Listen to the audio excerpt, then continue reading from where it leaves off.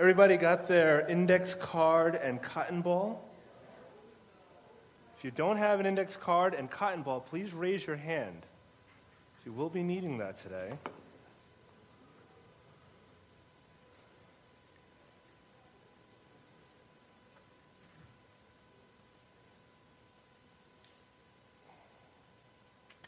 So, when Pastor Linda had told me about sharing today, probably about the next day that she shared with me, I got a word. And when I say word, I mean actually one word, not a sermon. And that's usually what happens. And it didn't change. And I'm going to attempt to share about it today. And the Lord's going to take it and do what he wants with it. I'm free of it now. All I have to do is deliver what I've been working in, so the rest of it is yours. Amen? So before we start, I'd just like to pray. Lord Jesus, Heavenly Father, you, God, know what we need right now. We need you, Father. We need your presence. We need your power. We need your spirit, Lord. We need your face. We need your voice. We need your heart to imbue us, Lord, and set us ablaze, Father. We have never needed it more, Lord. Make us aware, Father, of how dependent we need to be, Father. Make us aware, Lord Jesus, of how much we want to be close to you, Father.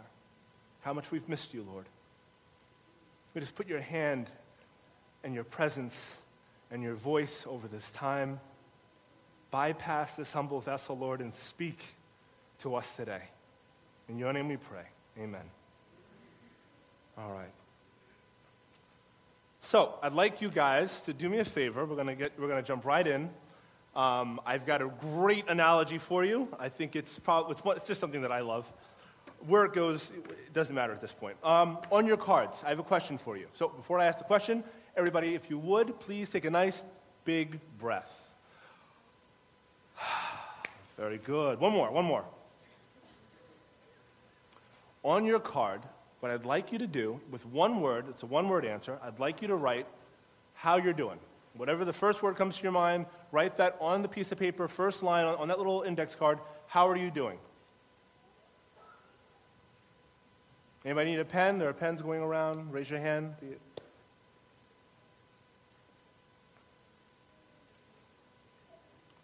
Okay, second question for you.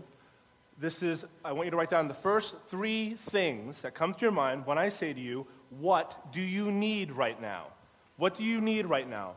Write that down on the card. That's the second question. So first question, one-word answer, how are you doing? Second question, top three things. If you only get one, that's fine. You get 10, that's fine. But you just need three. I'm going to keep it very, very, very streamlined. What do you need right now?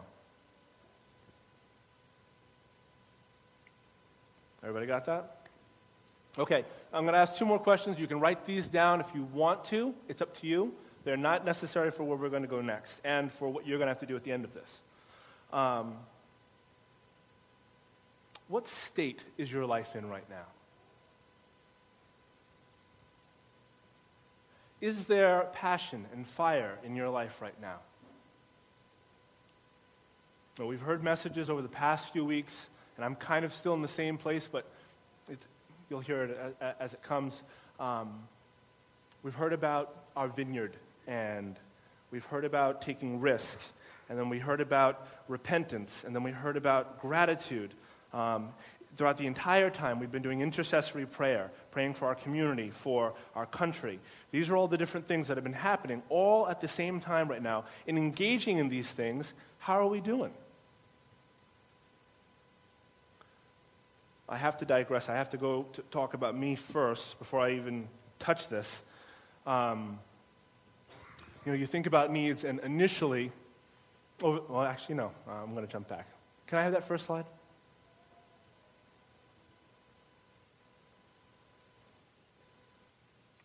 My answer to the question of what we need is fire. We desperately need fire.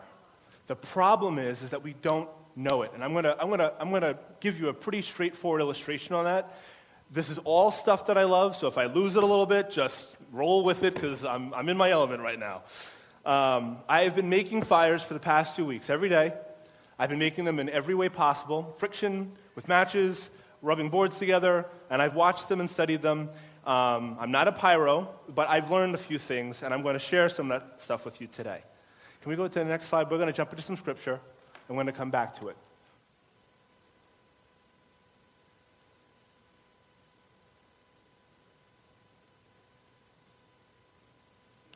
You guys have that next slide? Nope, that's coming. All right. We're going to start off in Luke chapter 12, verse 49. Just bear with me. I have to lay the groundwork for where we're going today.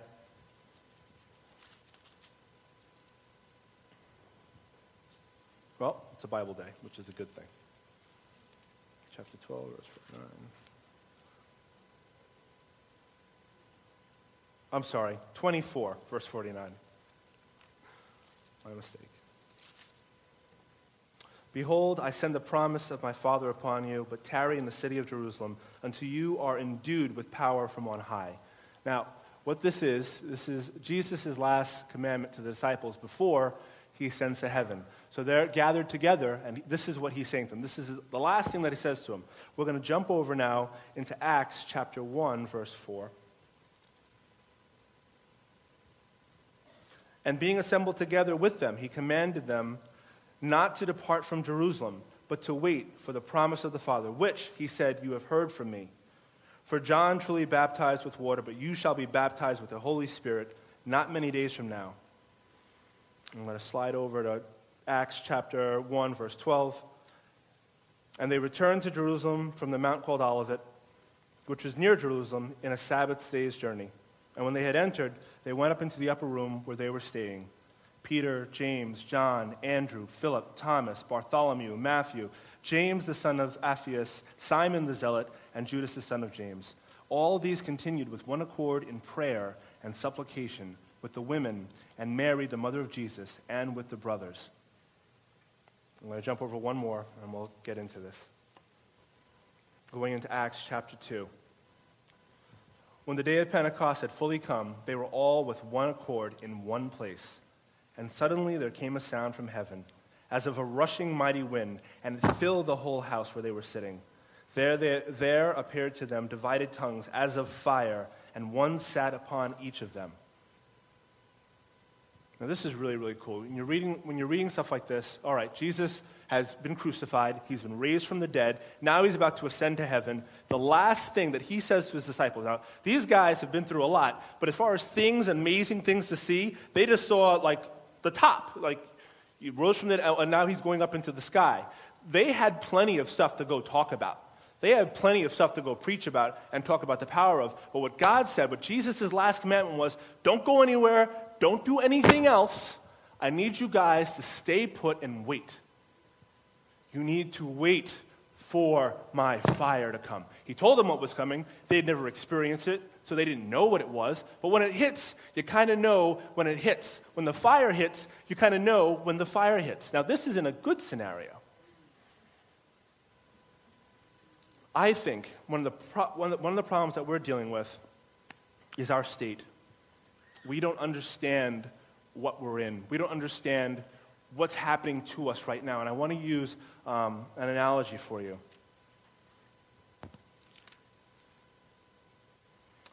If I was I like hiking and getting out into nature and whatnot, but I'm not an avid outdoors person, but I am an avid watcher of those programs. And when I get out, I try to do the things that they try to do within reason. I'm not crazy.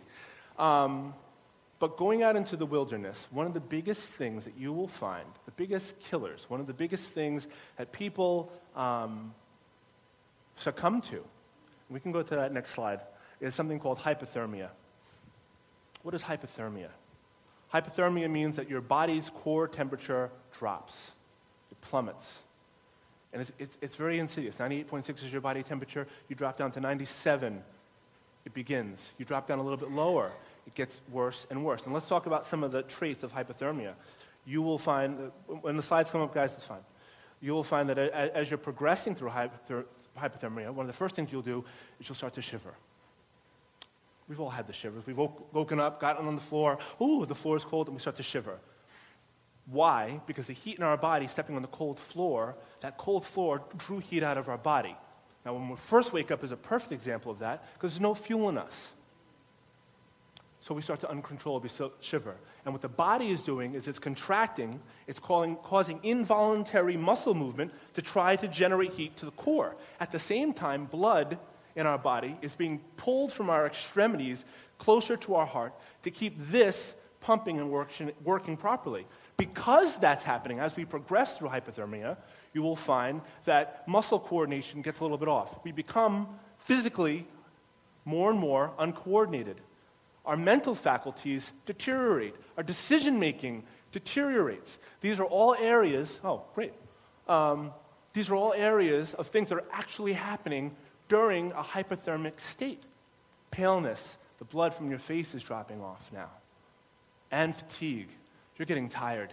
Why are you getting tired? Because your body is trying to get you warm, and you don't have the stuff in you or around you or the resources to re-warm your body up. This is the most insidious thing about hypothermia. People that are going in it, if I'm watching, Vanna, come on up here real quick. You're the first person I saw. I got to use you. If Vanna and I are out in the wilderness, and we're hiking, and I'm looking over at Vanna, and Vanna starts shivering, and I'm saying to Vanna, hey, buddy, you okay? And he just says, yeah, I'm fine. Yeah, strong. Yes, good. Yeah. Right? He's fine. Oh, he's good. And he will keep denying that and keep shivering. After a while, thank you, Van. After a while, the shivering will stop. He'll just get tired. And I'll say to Vanna, you want my coat? Something going on with you? Do we need to stop and build a fire? No, let's just keep going. Are you sure, Vanna? Well, now he's tripping. Now he's actually falling around. Now I'm not going to keep using Vanna's name. Now we are falling around. Now we are making bad decisions. I don't know where to find heat. I don't know where it is that I can find life in me anymore. So now I'm running over to this thing. And now I'm running over to that thing. And now I'm running over to that thing. And now my actual body, and I'm talking about us right now instead of me just shivering, I'm just running around doing 1,000 different things that have no meaning. Trying to get warm, trying to find something that matters to me in my life. Is that crazy? In the hypothermic state, when you're engaging somebody, the most common thing that is said is, leave me alone. People in severe hypothermia want to be left alone. Don't talk to me, leave me alone. They want to go off by themselves, lay down, and they want to sleep. 99% of every Everest death, climbing Mount Everest, is somebody wandering off the trail. Is somebody saying, I'm just going to sit for a second. No matter how much the other people plead with them, they sit or they walk and they die. They freeze to death because once you go to sleep in the cold, it's over. Is that not our state right now? We're tired. We're worn out. We come to church and we get the sparks. And this is something that I just love. It's not for a lack of fire that we don't experience it in our lives. We get sparks virtually every time we come to church. When we get engaged in worship, the sparks are always there. Jesus is always lighting them. It's here and present for us all the time. The problem is that we don't know how to nurture the fire that we've been given. The disciples could have gone out and preached about what Jesus was talking about, preached about what they had seen, but they didn't have power. They could have talked about it. They would have talked about some amazing things that actually happened. It wouldn't have been gossip. Other people saw it. They could have talked about that. But Jesus said, do not go do anything else until you get my fire, until I imbue you with power. And so many times, and this I'm speaking for myself, we deal with stuff, and it's like, well, why is nothing changing? In my beginning prayer life, if I was going to say my first three needs, I'd say, well, I really need a house. And then I'd say, I really need to make more money. And then I'd say, I really want more time. Those would probably be my top three in the beginning.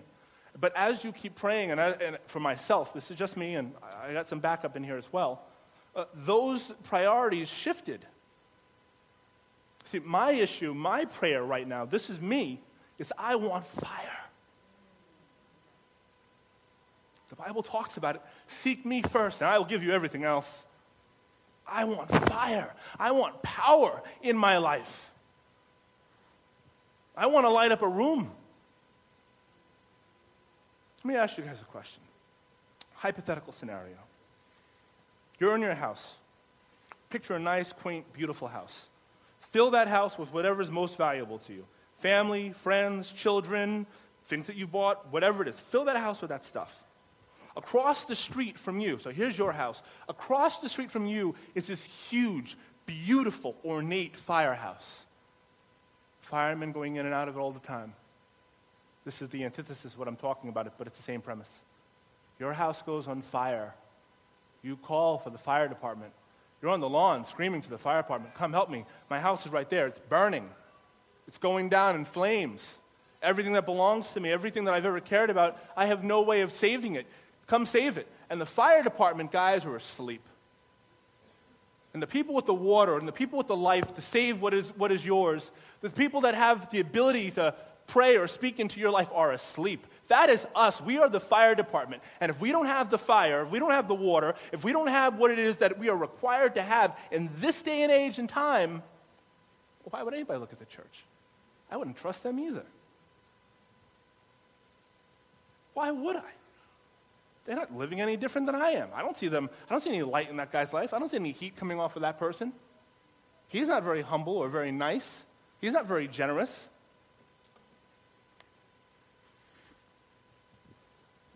Our state is the most important thing. I have to digress one more time. A great book. The author is Lawrence Gonzalez. He writes a thesis statement on why people survive, who lives, who dies, and why. Bottom line that he says is that a 4-year-old, 5 years old and below, right? And then over here we have everybody else, 12, 13, 14, military trained, survivalist, sniper, professional athletes, all the way down here. 4-year-old, super wilderness guy. That 4-year-old has a better chance of surviving and being found in the wilderness than everybody else on this list. It's fact. Why? Because the 4-year-old hasn't organized his life in a model where he says, well, I have to do all this other stuff. The 4-year-old says, this is what I need. I am cold. Let me get under a tree. Let me get into the bark of a tree or something like that. Let me just get warm. A 4-year-old will say, I'm thirsty. I will drink that water, whether it's got bacteria or whatever, but it's going to keep that kid alive. A 4-year-old will eat the berries of the tree. A 4-year-old will not run around trying to find something to do. He will make himself comfortable and stay put. Everybody else will burn out. They will burn calories. They'll get themselves further lost because they're not attending to what is actually going on in them. Stay put, City on a Hill. Stay put.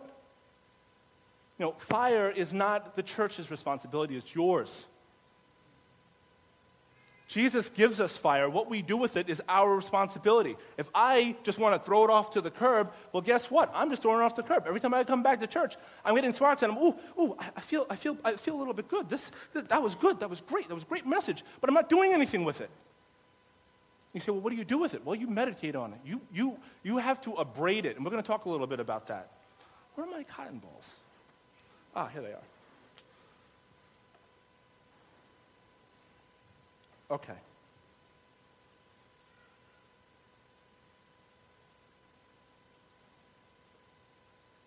Fire needs a few things to thrive. Fuel, air, and heat. Fuel, wood, more to burn. Air, heat. Now for us, a lot of times, the question comes up to, well, what is heat? Well, when I was playing with my little fire kits that I was making up in the woods, it was friction. We need friction. And when I was reading this, because this all kind of happened, when I was reading this and I'm looking at the disciples, and they're in the upper room and they're praying and coming into one accord, their prayers refined. They kept doing it. And there was something that was being abraded. The atmosphere was being abraded. You see, they had their organized, well, I'm going to go speak to there because you guys, I can speak way better than that guy can.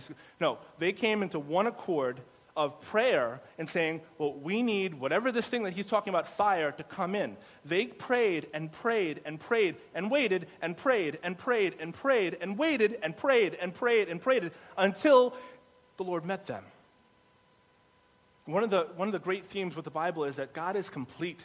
He doesn't leave anything out. And what he's working over here, he's doing over here. And we're going to go into that a little bit too. So, what do we do with that state?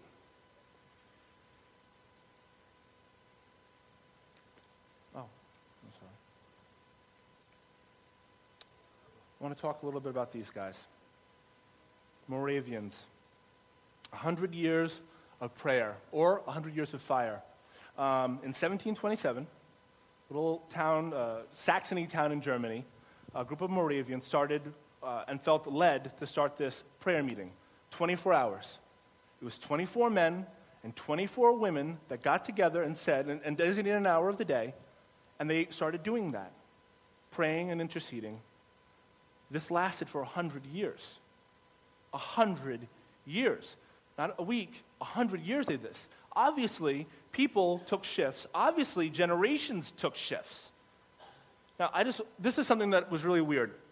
I was reading about this. Pastor Linda, she's right on point with the books. And I just love you. I hope you know that. You're just awesome. You give so freely. It needs to be said about you. It's true. So I'm reading about the Moravians, and I'm reading about Jonathan Edwards and George Whitefield. And something for me, and I didn't make this connection initially, but I'm looking at it, and I'm looking at two different things at the same time, and I'm looking at dates. And the Golden Summer started in August 27th of 1727. People stood up. They said, I will get on the wall. I will take an hour here. I will take an hour there. They did it in teams, and they prayed. This is in Germany.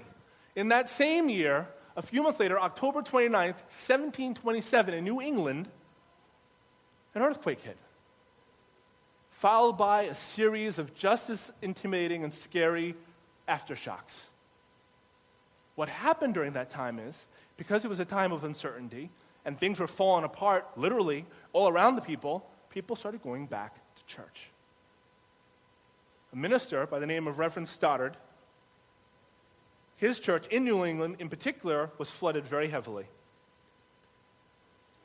And the more that these things going on, the more the uncertainty went on, the more the people came in. A layperson in that church said it this way, and this is just, again, God is complete. What Jen spoke about, you prayed about today, the word that came across, this is all confirmation, so I'm just doing what I have to do. He said, a layperson said, God has, by the late amazing earthquake, laid open my neglect before me that I see no way to escape, but by fleeing to Christ for refuge. People kept filling Stoddard's church. In 1729, his pupil, his grandson, and the assistant pastor became the senior pastor. That man's name was Jonathan Edwards. During this 100-year period of prayer, we have Edwards, we have Whitefield, we have the Wesley brothers, the Methodists, William Wilberforce, and Hodge, all ministered during this time period, all while prayer, 24/7, around the clock, on the other side of the country, is going on. Let me ask you a question, and this is something that you guys are going to notice, and this is going to lead us to our thesis statement today. I can drop magnesium sparks from up here as much as I want. It's not going to do anything to the carpet. By the time it gets to here, it's just a piece of cold metal. See now, if I take my cotton ball, and this is one of the things with fire here, if I take my cotton ball and I abrade it, and by that I'm saying I'm pulling it apart, I have to make this airy so that air can get into it. The cotton ball itself is very dry. It's very, very dry. See, now, if I do that, and I really pull it apart a little bit, and I bring my sparks really, really close, if I bring my fire really, really close to my tinder source, I can drop sparks on this that will eventually catch. And when they do, a spark will hit this. And what I'll have to do is I'm going to have to protect it. I'm going to have to put my hands around it. And I'm going to have to slowly breathe life on this. And it's going to catch it pretty quick. From here, I'm going to have to take this, and it's going to be burning, And I'm going to have to bring this over to my wood pile. And on top of this, I'm going to have small embers. And above them, I'm going to have something a little bit more. Now listen, this is very vital. If I don't get this fire to work, I will freeze to death. That's just the bottom line. This is my salvation. This is my life in the wilderness. Now, as I get, and the fire grows, I'm going to be able to put larger stuff on here. I'm going to be able to put logs. I'm going to be able to put some wet stuff on here too. And when I'm starting off, I need dry. I need it to be condensed. I need it to be hot, but I need that heat to be strong. And I need it to be consistent. I need that heat to be strong and consistent for the fire to take off. An interesting thing happened the last time Brother James was up here. He was talking about repentance. And not knowing exactly where this fire thing was, I'm going to go back to my note. Because I thought that this was just pure God.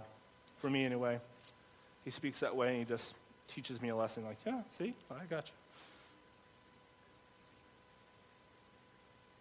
He said, when he was talking about fire, and I wrote down here, sin is like a wet log on the fire. It's my notes from 2 weeks ago. And then I thought about Edwards and the accounts that Edwards and Whitefield talk about the repentance and the things that went on during that revival. You know what happens when you put a wet log on a hot fire? Smoke. Smoke. You know what happens when you see smoke? You know there's fire. When you see smoke, you know there's fire. We can't get our logs dry. We live in a wet world. We live in a world of sin. We are not devoid of sin, or else that would defeat the purpose of Christ. The purpose of Christ, though, is to put that sin, put ourselves on that fire, so that smoke can come up, and people know, wait, over there is fire. Over there, I can get warm. We poo-poo it and say, oh, this and oh, that, and we keep ourselves hidden. Well, if you keep a wet log hidden, it doesn't dry out. The only way a wet log dries out is you put it to the fire. You put it into the light. And that's where we're at right now. That's our state. We need to get fire underneath us.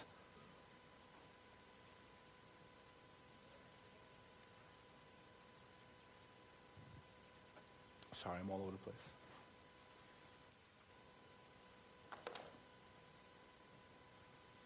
In talking about fire and going into some of this stuff, you think about some of the things that we're dealing with today. We had a rough 2 weeks here on Long Island, right? We had a rough 2 weeks. Guess what happened in those 2 weeks? And this is something that I can say up here. I can't say it in private circles. I wish my power went out. My power really didn't go out. I didn't get hit that hard. Part of me really did. You want to know why? Because when I was a kid during Hurricane Gloria, the power was out for 2 weeks. And I don't remember everything that happened during Hurricane Gloria. I just remember being very happy. The distractions were gone. The family stayed close. Guess what? All the things that were neat and tidy in our world, all of our agenda stuff, that all went to the wayside to wait for gas, didn't it? All the stuff that we had to do, all the places that we wanted to go, that all went to the wayside because we had to wait for gas. We had to get places. We had to go to work. We had to heat our homes. The gas, the fuel, became the priority real quick. Before the storm, hearing that the storm was coming, it became very, very apparent that we needed to make sure we had food in our fridges. You know, we saw that it was coming. We heard about it. Oddly enough, every news channel was actually saying the same thing, right? We saw this. But our neat, organized, and tidy lives, all the things that we said were very, very important, all kind of went to the wayside when it came down to what was really important.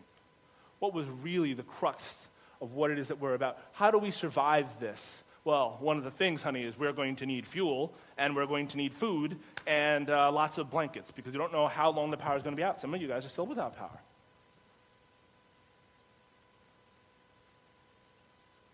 So I'm going to go to the cross now. And these are just some examples. And I think that this helps us when we're talking about our state, because if in our state we're thinking that fire is just neat and organized and that I can just do it anytime I want, we're probably not going to have much of intention toward it. So I want to bring up these two stories, and I'm prefacing them, and then I'm going to end, but I think they're so crucial. And it's important to turn the switch off. some of us are already thinking, oh, I have to make a fire this way, or some of us are thinking, well, this is okay. Some of us are thinking, I just want to get out of here. This is really boring. Hear this. Shadrach, Meshach, and Abednego in the fiery furnace. Daniel 3. So these three guys tell King Nebuchadnezzar, I'm not going to be bowing down to some kind of golden thing. Look, that's not for us. Well, you're going to get thrown into the fiery furnace. Okay, throw us into the fiery furnace. They get thrown into the fiery furnace. On the way to the fiery furnace, the two guards that are supposed to throw them into the fiery furnace get consumed by fire, and they're in the fiery furnace. And we know that when the king looks into the furnace, there's 4 of them, right? Everybody's with me so far? I'm paraphrasing? Okay. And now if we slide over to Elijah, the altar of fire death match, which is just a great story. I've heard it, and then I read it this time, like, whoa, this is really coming to life. Probably because I was sitting in front of a fireplace. Okay. Elijah calls out the followers of Baal, or Baal. Baal or Baal? Baal. Calls out the followers of Baal and says, listen, I challenge you. You cut up a bull, I'm going to cut up a bull. You set up your wood and light that without fire. You call down fire and make that ignite, and I'm going to do the same thing. Let's see who wins. He gives them a day. Into the next day, nothing happens. They're praying, doing whatever, dancing. I don't know what the heck they were doing. It was ridiculous. I think it would have been funny, quite honestly. I think Elijah was laughing because I think he knew what was coming. Elijah says, hey, listen, before I even go, I'm going to put this wood down and I'm going to cut up this bull. He's there cutting the leg off, put it in there, whatever. Listen, just, you know what, dig a trench around this thing. Hold on, this is going to be, dig a trench around this thing. Listen, you over there, I want you to throw a bucket of water over this. No, we need more. You throw a bucket of water over this. No, I think we should do a third one. Throw a bucket of water over this so that it not only is the wood soaked and the sacrifice soaked, but the ring around it should be pooled up with water. I want that much water on this area. And he calls down fire onto that, consuming everything, including the water in the trench. So this led me to something, and it was really cool. How would you set fire to water, wet wood? See, if I took a torch and I stuck that into that fire, it would go out. I mean, I could probably light that fire. I could with like 20 torches. I'd start in a part, dry out the wood, and gradually move it over, keep breathing on it. It would be a work of art to get that flame lit and make all that in fire. This is the thesis statement that I came to, and you guys are free to disagree with me, but this is just how I'm seeing the Lord these days, and it just amazes me. I just think that God is hotter than fire. Jesus must be hotter than fire.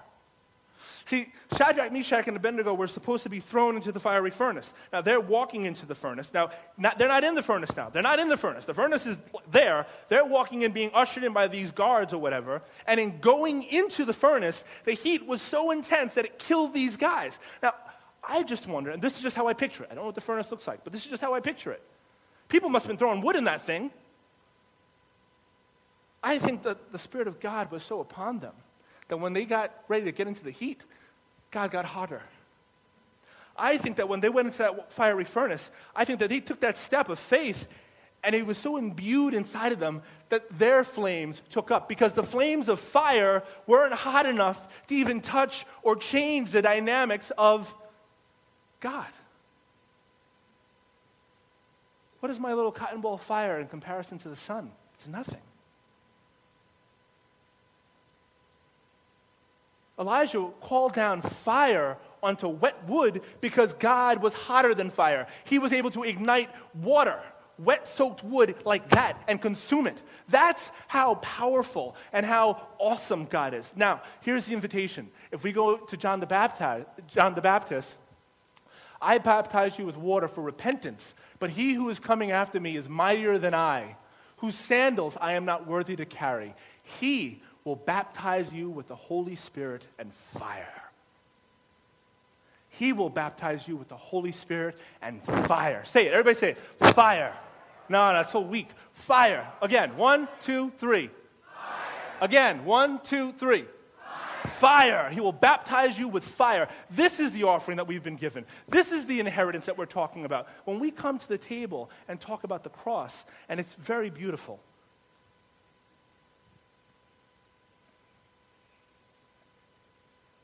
Because fire is beautiful. This is an offering of fire. This is an offering of fire in your belly. This is an offering of power in your life. And so many times I think we distance ourselves because we don't know what the tangible is. Well, what does that mean for me? Am I going to go out preaching now? Maybe you're not going out preaching now. Maybe you are being called to preach out now. Maybe it's just saying yes to something. I don't know. That's your fire. I'm not responsible for your fire. I am in the sense that I'm supposed to take care of mine. You see, if we're all in the room and I've got a bunch of ice cubes and a couple fires, guess what? You're going to snuff me out after a while. I have to keep drawing in wood. I got to keep drawing in other fires to make my blaze go up. If God, during the Moravian period in Germany, started a fire that started off very small community nobody had ever heard of, and just 24 people, 24 men, 24 women, 48 people got together and said, well, I'm just going to pray. I'm going to pray for 1 hour. I'm just going to pray. I'm committing to pray for just 1 hour. If there in 1727 they could do that at the same exact time that all this other stuff, going back, all these other people came up. Now, when we talk about these other people, when we talk about this great awakening, we're talking about fire on earth, healing, salvation, businesses changing, communities changing immediately, walking in and being struck, not even to a building, but into a field. Whew. That's what we're talking about. Is it possible that the God who's hotter than fire could send an ember from Germany over to someplace in America, over to England, over to some other place in the world? Is it possible that the God that is hotter than fire is calling us to something more? Because we think about it and we look at it in our finite minds. And it doesn't matter whether you are a big bangist or a creationist, because God spoke and there was a big bang. Done. End of story. But the God who spoke life into stars and supernovas, things that heat us from millions and billions of miles away, is it possible that our Lord Jesus Christ is hotter than fire? That he wants to offer us that type of life in our circumstances?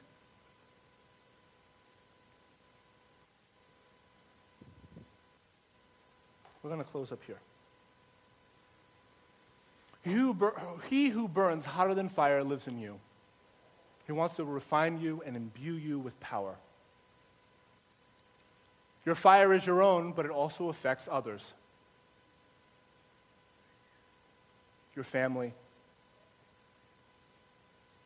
your friends, your workspaces, your children, your grandchildren. We know Edwards' name and Whitefield and these great men, not because they accomplished some huge, magnificent thing on earth, but they did in the kingdom. And was it these men, was it these names that did something amazing? No. They simply allowed the fire to fall. They said yes. There was seminary school. There was Princeton, there was Oxford. There was stewardship under leadership. There was a process that had to go on to prepare them for what was coming. They didn't know what was coming. No one could tell them what was coming. This is the first great awakening. How in the world would they know? They have nothing to equate that to. The Moravians had no idea what they were doing. I honestly believe that they were all connected. I think God is complete. And he sustained fires in all over the world, probably from a simple spot of prayer. And it probably started even smaller than that. A grandma, a grandpa saying a prayer for the times that they were living in. Who knows? Jesus has already done the work. What will you do with the fire that he has given you?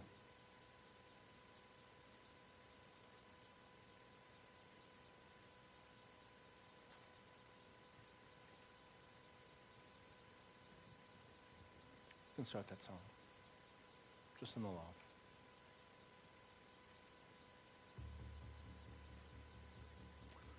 My prayer is for fire.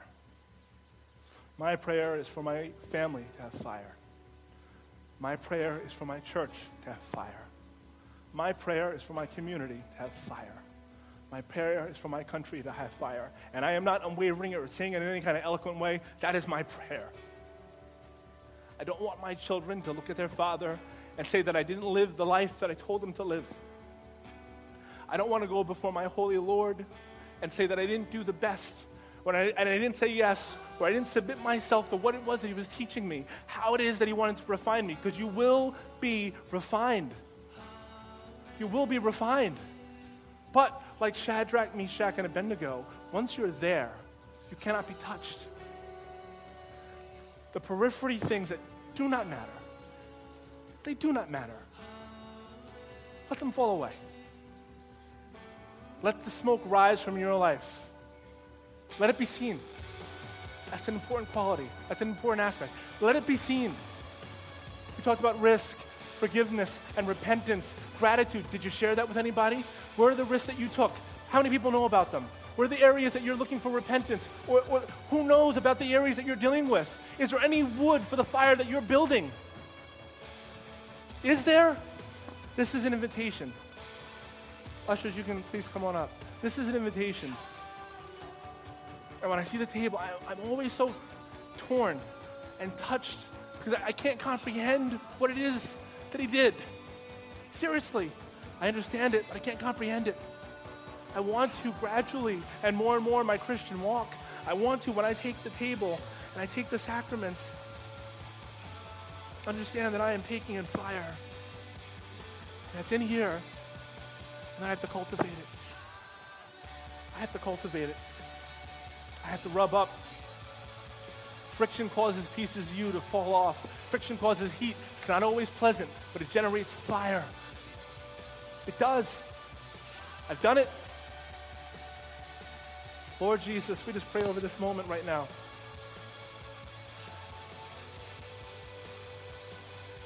We don't want to be cold anymore.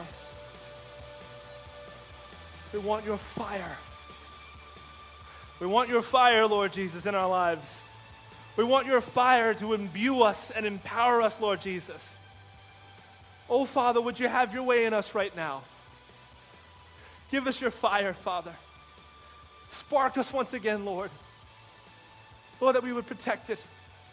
Lord, that this message would not fall on deaf ears. It's not for one, it's for many. It's for this community. It is a message for right now in the times. It is cold out there. It is cold out there, and we need fire. Come now, Lord Jesus. Would you have your way in us right now? I'm going to put up some homework.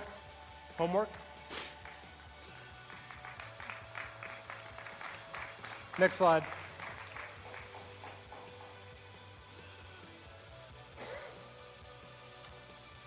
No? All right. Homework.